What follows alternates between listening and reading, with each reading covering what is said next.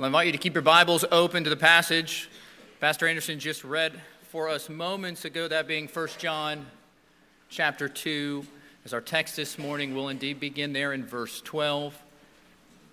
And to quickly bring you all up to speed as to where we are in our study of 1 John, we've examined the Apostle John over the last several weeks, writing to the Christians who have been tempted to listen to those false teachers there in the church who denied that Jesus, the Son of God, was indeed the Christ.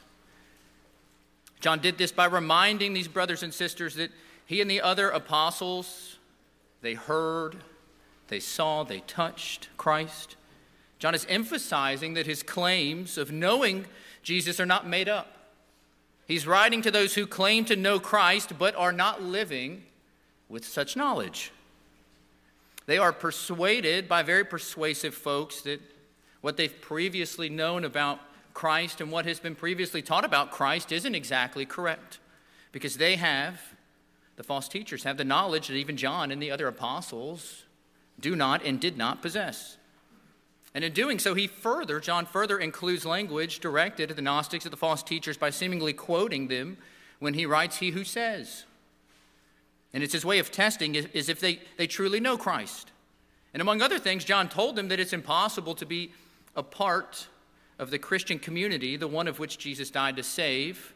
You cannot be, he told us, you cannot be a part of these people, of this community, if you hate your brother or your sister. You cannot hate someone in this family while claiming to be in Christ. But the problem here, which we will see the apostle address this morning, is that up to this point, his letter has been very vague in its direct recipients, who he is writing to, which is why John in this passage addresses particular parties, and in doing so, leaving no doubt as to who he is writing to now. Furthermore, it's also easy to imagine John is keenly aware of how his words could have been wrongly perceived by some reading his letter, those of which he was not directly writing to. And now in verses 12 through 17, he is writing to not necessarily clear the air, so to speak, as some very likely needed to hear what he had to say. But rather, he's addressing certain parties. John addresses little children, fathers, young men. And while there is not a consensus among scholars as to why he does this, the most rational conclusion is that John is using a rhetorical device to indicate qualities that ought to be true to all believers. And he does so by breaking down these qualities into three stages of life: children, fathers, and young men. All Christians, shares Charles Dodd, all Christians should have the innocence, he says, of childhood, the strength of youth, and the mature knowledge that comes with and from age. So before we look at God's word together this morning, let's pray and ask for his help and blessing. Let's pray together. Our Father in heaven, we do ask that you would help us to come to your word with reverence, O Lord, with a willingness to hear and to be taught and to grow by your Spirit in Christ's likeness as disciples and as worshipers of you, Almighty God. O Lord, we ask that you would use us for your kingdom wherever you place us, and that we would be faithful witnesses for Christ's sake, and in Jesus' name. Amen.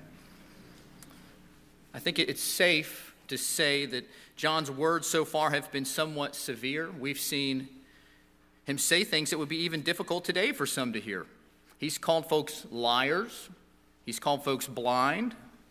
Because of this, John knows it's possible his readers with sensitive consciences could have read what he wrote, and having read it, they could have come away thinking that maybe they weren't believers after all, that their lives did not reflect those such evidences of faith, of a change of heart.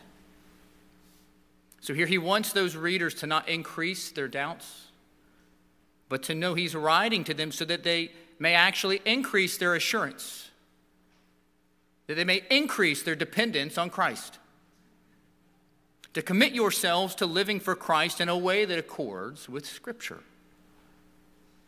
And how does John do this? Well, we'll see him do it in two ways. First, in verses 12 through 14, John explains to them that he's writing to them not because he doubts their knowledge of God, but quite the opposite. He says, this is actually because you know God that I'm writing to you. He then goes on in verses 15 through 17, demonstrating how his words are to be received then by those who are in faith, by those who possess a faith of Christ. Received, how his words should be received by Christians. These points thus provoked one commentator to state the impulse to write this does not spring from doubt of their Christian standing or of their progress in the Christian experience. He says, but that on the contrary, it's John's confidence in their Christian character and attainments that inspires the Apostle John to write as he does. He does so using 6 statements we'll see this morning about his readers, 6 total statements that are broken up into 2 sections.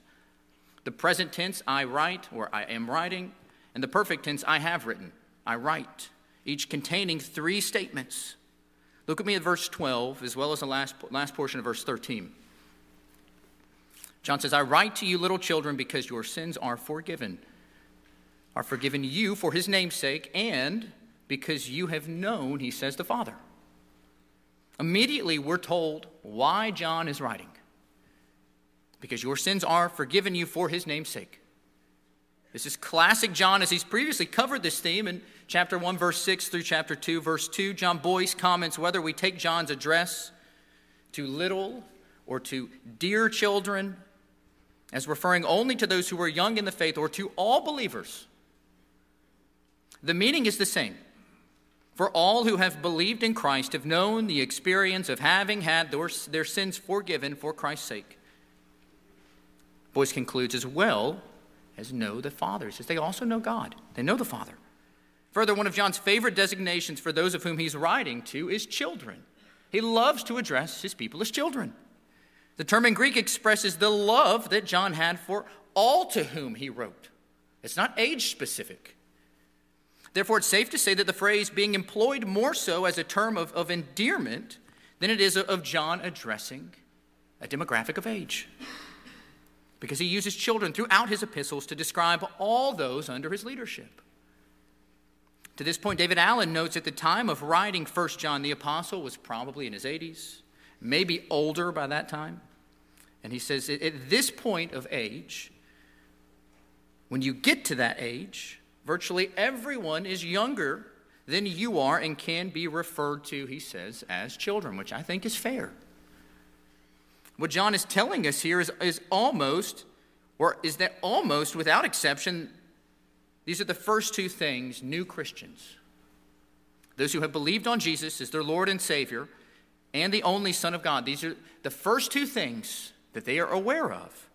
The forgiveness of sins through the work of Christ on the cross, that's first. The forgiveness of sins through the work of Christ on the cross.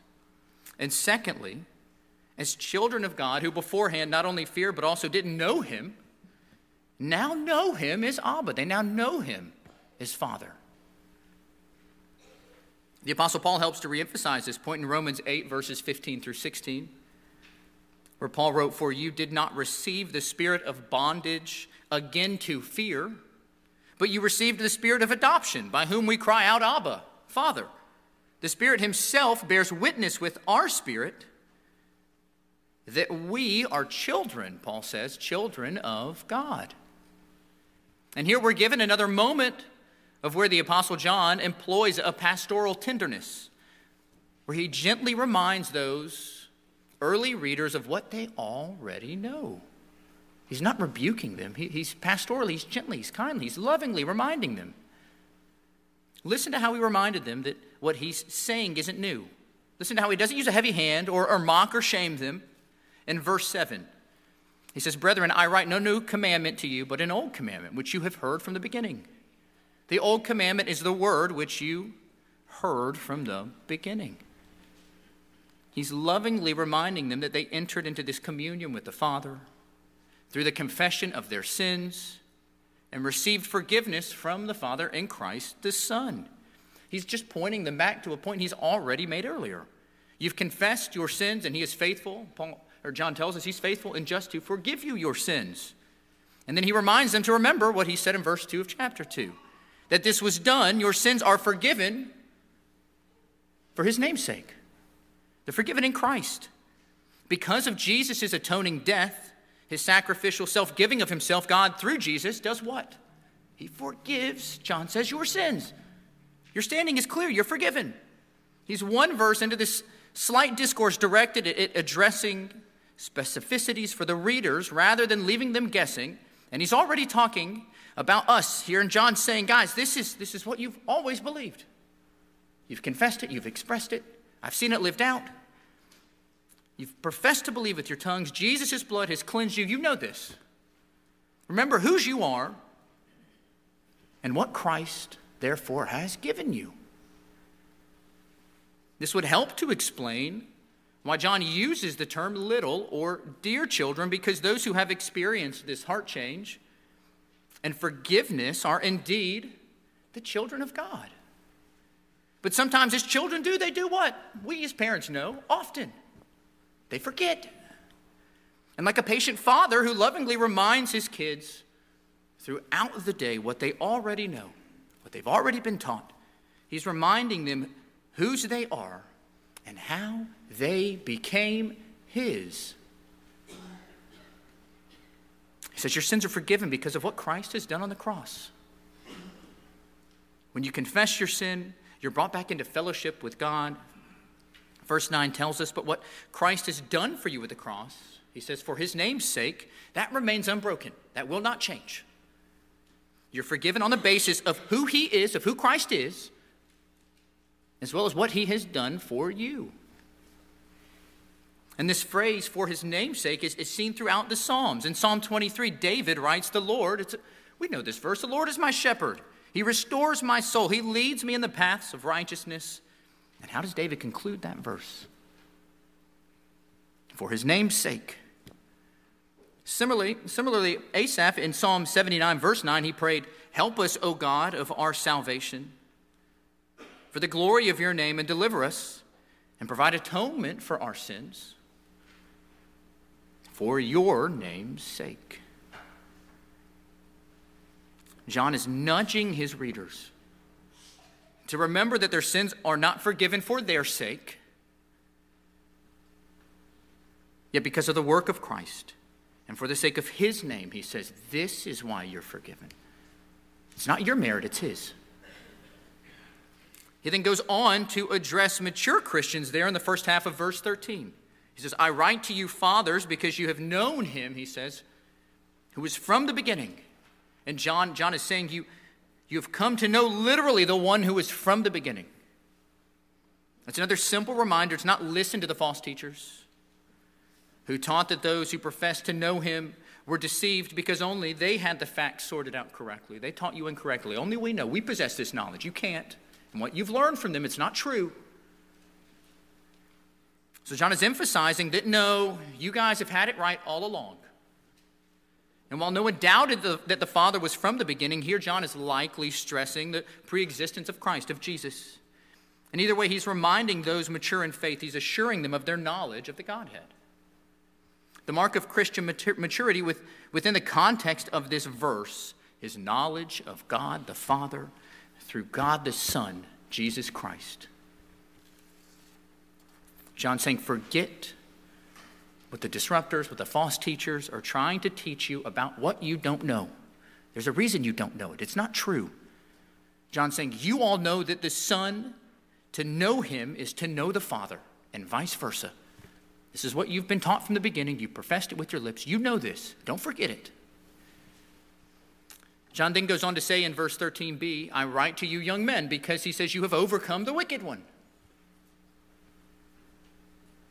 And here we're told that young men have overcome the wicked.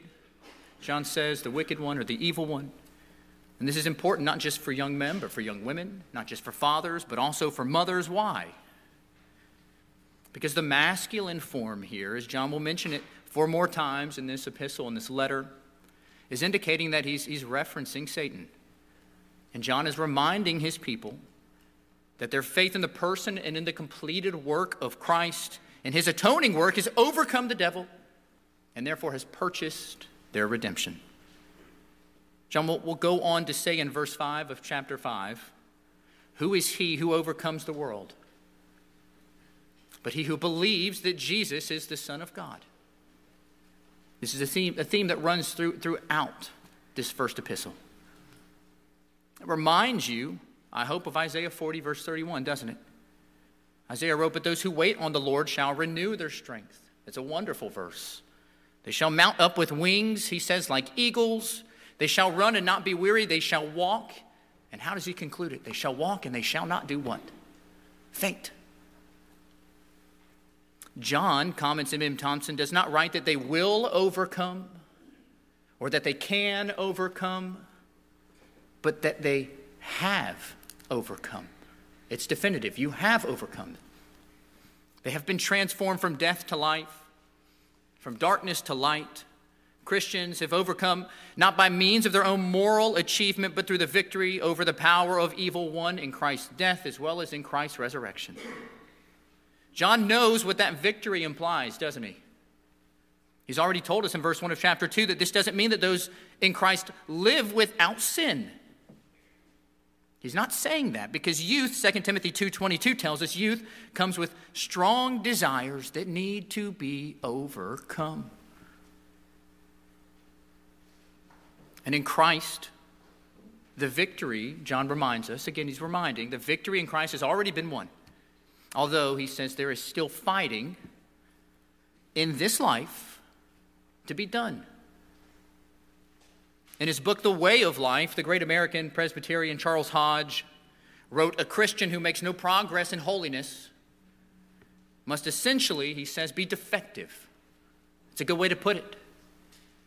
The surest evidence of such progress is an increase of strength of faith, strength of purpose, strength of principle, strength, he says, to do right, to resist evil, to endure suffering. The people of God go from strength, Hodge says, to strength, perfecting holiness in the fear of the Lord. Perfecting holiness in the fear of the Lord. This is what John is talking about. John's saying victory, yes, over the evil one at conversion, as Christ has conquered Satan. He's conquered Satan by his death and resurrection, but also victory, progress in the Christian life, and overcoming worldly temptations. He's saying this is victory today, is growing in godliness, is resisting the temptation to sin. These evidences, they manifest themselves in the lives of those who continue to battle each day. And do so, as Paul said in Ephesians 4, to put off their old self as they have put on their new self. They're not doing it alone. So John continues to express one's knowledge in Christ, as he says in the first half of verse 14, the same thing he said in the first half of verse 13. He says, "I've written to you, fathers, because you have known him who is from the beginning." I know this isn't Groundhog Day for the apostle. John is simply re-emphasizing to those what was explicitly stated right before in verse 13. He says, you know the Father. Those who have already made a profession of faith, having confessed their sin, they know the Father, and they know that the Father's character is unchangeable. It's just a way to reassure the original audience that what they've expressed in the past about knowing God, it's not defective. It hasn't expired, regardless of what those in your midst are trying to teach you about him. But when he moves into addressing again the young men, John does so using two clauses to express the same truth as to how they have overcome the wicked one. Look at what he says. He says, because you are strong. That's the first, because you were strong. And then he says, secondly, and the word of God abides in you. M.M. Thompson comments, by reminding the congregation of who they are and what they have been given, John assures his readers that they can be confident that they know God. He said, don't question it. You know him. And you can possess this confidence and faith because of Christ. And why can they be confident about knowing God?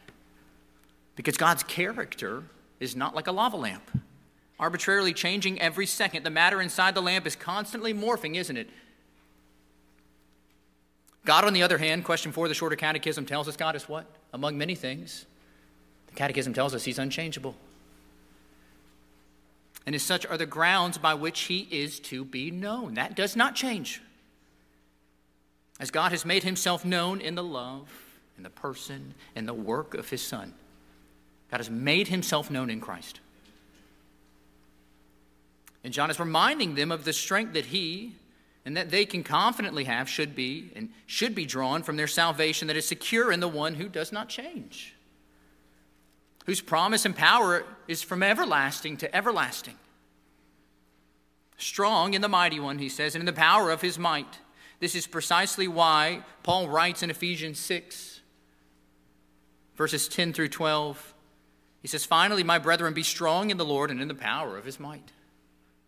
Put on the whole armor of God, that you may be able to stand against the wiles of the devil. For we do not wrestle against flesh and blood, but against principalities," Paul says, against powers, against the rulers of the darkness of this age, against spiritual hosts of wickedness in the heavenly places. Jesus, John is telling us, Jesus has already done this work for you. And as one commentator put it, it's simple and it's profound. He says, the war is real, but the victory is certain. The war is real, but the victory is certain. And now as we move into verses 15 through 17, John moves from affirmation to exhortation to admonition. In verses 12 through 14, the apostle was very purposefully reassuring his readers as he knew that some would take his prior words the wrong way, affirming them that he was not questioning their salvation. That was never the purpose of him writing. Rather, that the purpose for his writing to them was because they knew the Father. And because of this truth, their sins were forgiven. In doing so, he was preparing them in those 3 previous verses. He was preparing them for the warnings that followed here in these next 3 verses, in verses 15, 16, and 17. Having known all that, he says, listen to this. He says, those living in fellowship with God, living with the knowledge of God, keeping his commandments, you know these things. You must continue in your commitment to avoid worldliness. Look with me at verses 15 through 17. John writes, do not love the world or the things in the world. He said, if anyone loves the world, the love of the Father is not in him. For all that is in the world, the lust of the flesh, the lust of the eyes, and the pride of life is not of the Father, but is of the world. And the world is passing away, and the lust of it. But he who does the will of God, he concludes, does what? Abides forever. John's echoing that phrase most often used when distinguishing the Christian's relationship to the world. I imagine most of us here have heard this phrase 1,000,000 times. Maybe not 1,000,000, right? Dozens of times. That phrase being in the world, but not of it. And we could argue all day as to what constitutes worldliness, couldn't we? I imagine each of us would have different conclusions of what worldliness looks like. We're not going to do that. I'm going to let Martin Lloyd-Jones do it for us. He says, worldliness means the typical kind of life that is being lived by the average person today. Who wants to be described as that? The average person today, maybe. If you're living for Christ and his glory, average is great. But when describing worldliness, you're just humming along, Martin Lloyd-Jones says. Worldliness is describing the average person living today. And I think we'd have much more success collectively when it comes to defining then how one avoids such worldliness. You avoid worldliness when you desire to conform all of your life, right, not to the world, but to the will of God, above the directives, the pull of the world. And while John does not give us the playbook in these verses to do that, what he does show us is that the love of the world and the love for Yahweh God, the love for God of all creation, maker of heaven and earth, for God, he says, you cannot love the world and you cannot love God. He said these two are incompatible together. They cannot coexist. There's no commingling. It's incompatible. One does not love one as well as the other. Do not love the world, John says, or the things in the world. If anyone loves the world, the love of the Father, he says what? Is not in him. Immediately, John 3:16 comes to mind. For God so loved the world. So maybe you're asking, is John here saying that God's children are to do less? If God so loved the world, are we not to love it as well? No, because God's love is demonstrated by the sending of his Son. And in doing so, he saves those whom he's called, those bound by the world and its vices. He frees them from their captivity of it. One commentator states regarding John 3:16, he says, quite simply, loving the world does not mean accepting it as it is, but remaking it, he says, into what is created or what was created by God to be. People living in the realm of life, not death. People living in the realm of life as well as in light, not darkness. Yet here the world, the earth John is speaking of, it still lies in the grip of Satan and made up of people who do what?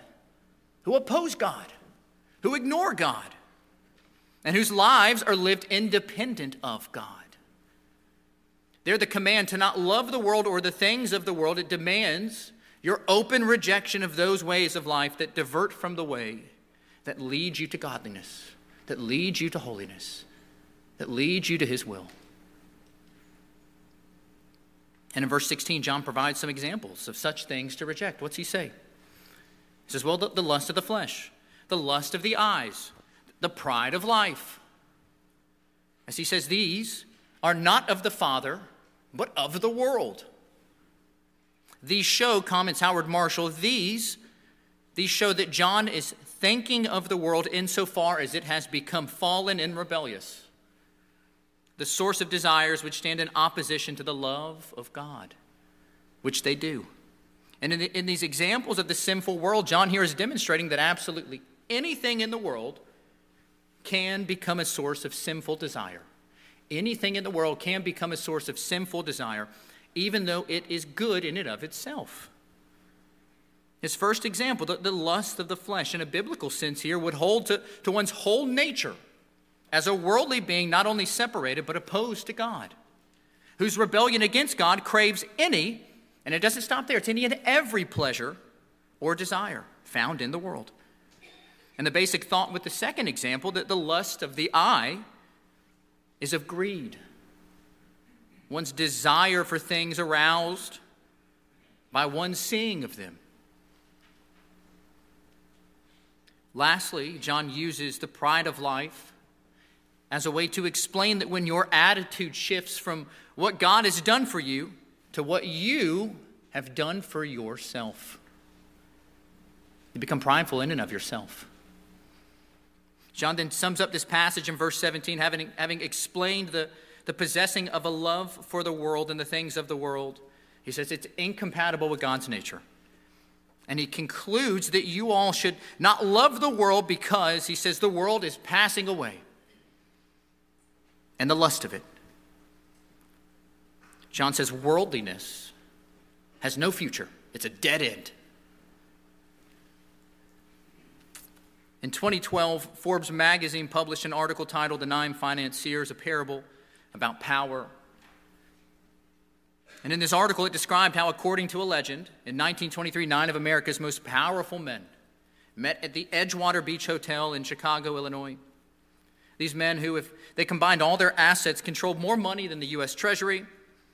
And they included Charles Schwab, the president of America's largest steel company; Samuel Insull, the president of America's largest utility company; Howard Hobson, the president of America's largest gas company; Arthur Cutten, America's greatest wheat speculator; Richard Whitney, president of the New York Stock Exchange; Albert Fall was a member of President Warren Harding's cabinet; Leon Fraser, president of the Bank of International Settlements; Jesse Livermore, America's greatest speculator on Wall Street; and lastly, Ivor Kruger, head of the company who had the world's, believe it or not, greatest monopoly on the production of matches.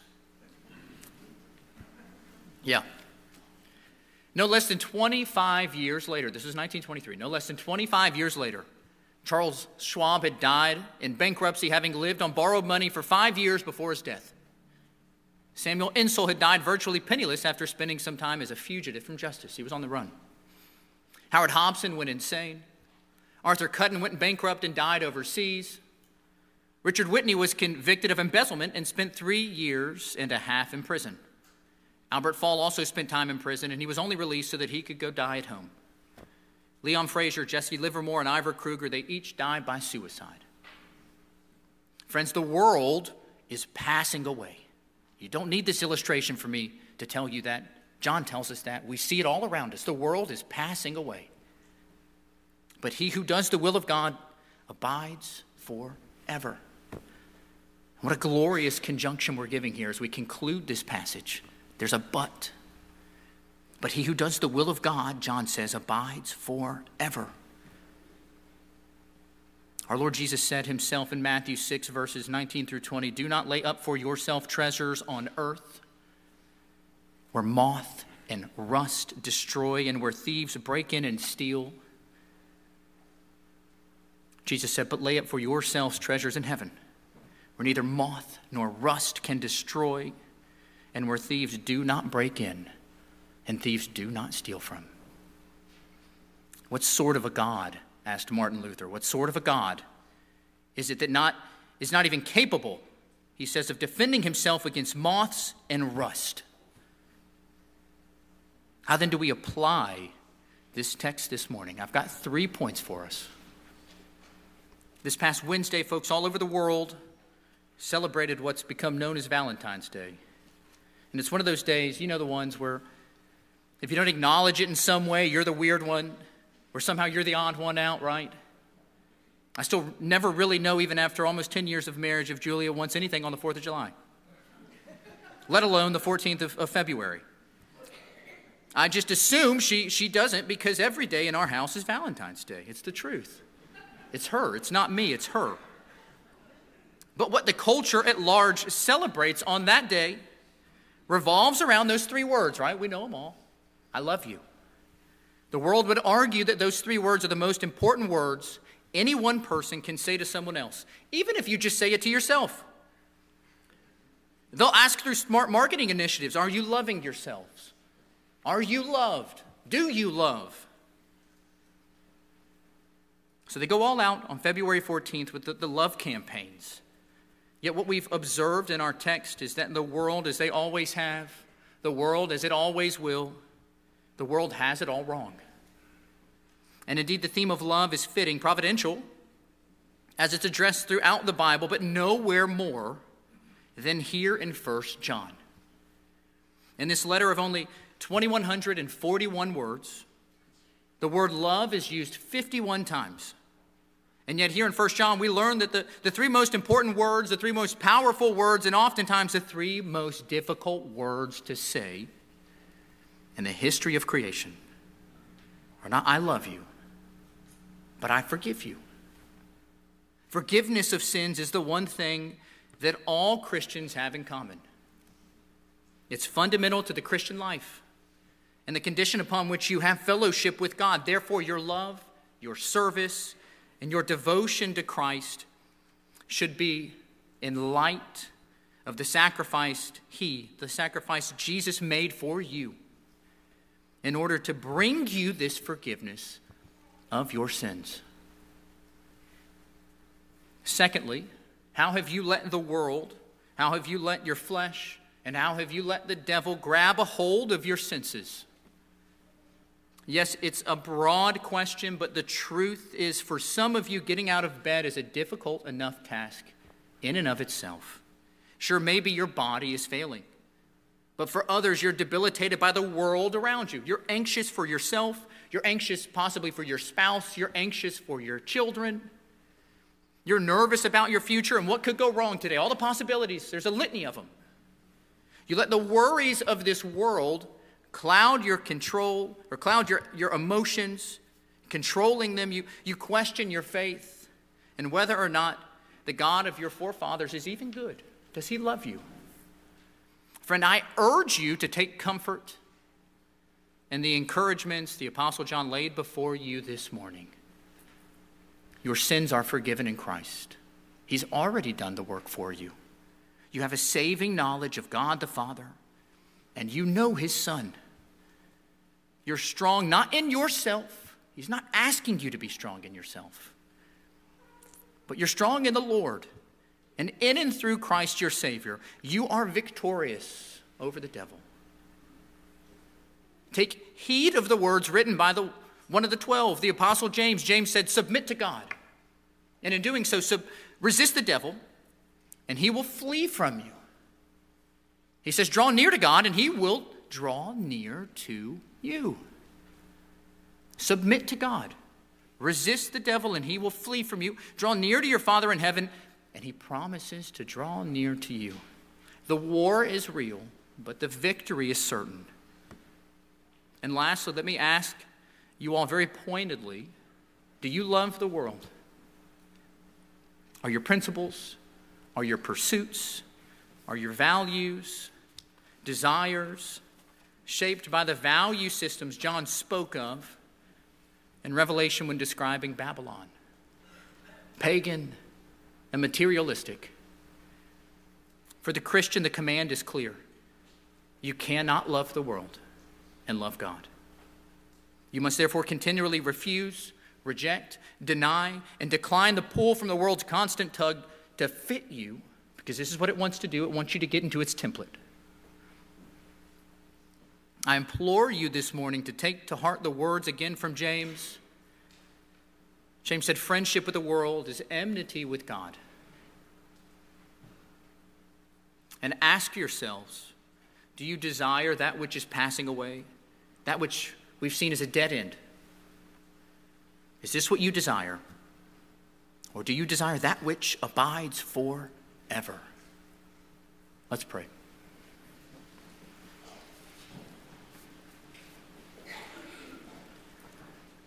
Heavenly Father, teach us your truth. Exalt your name in our lives. Help us by the power of your Spirit, Lord, to apply those words from the Apostle Paul to our hearts when Paul said to live is Christ and to die is gain. May we do this for your glory, for we ask it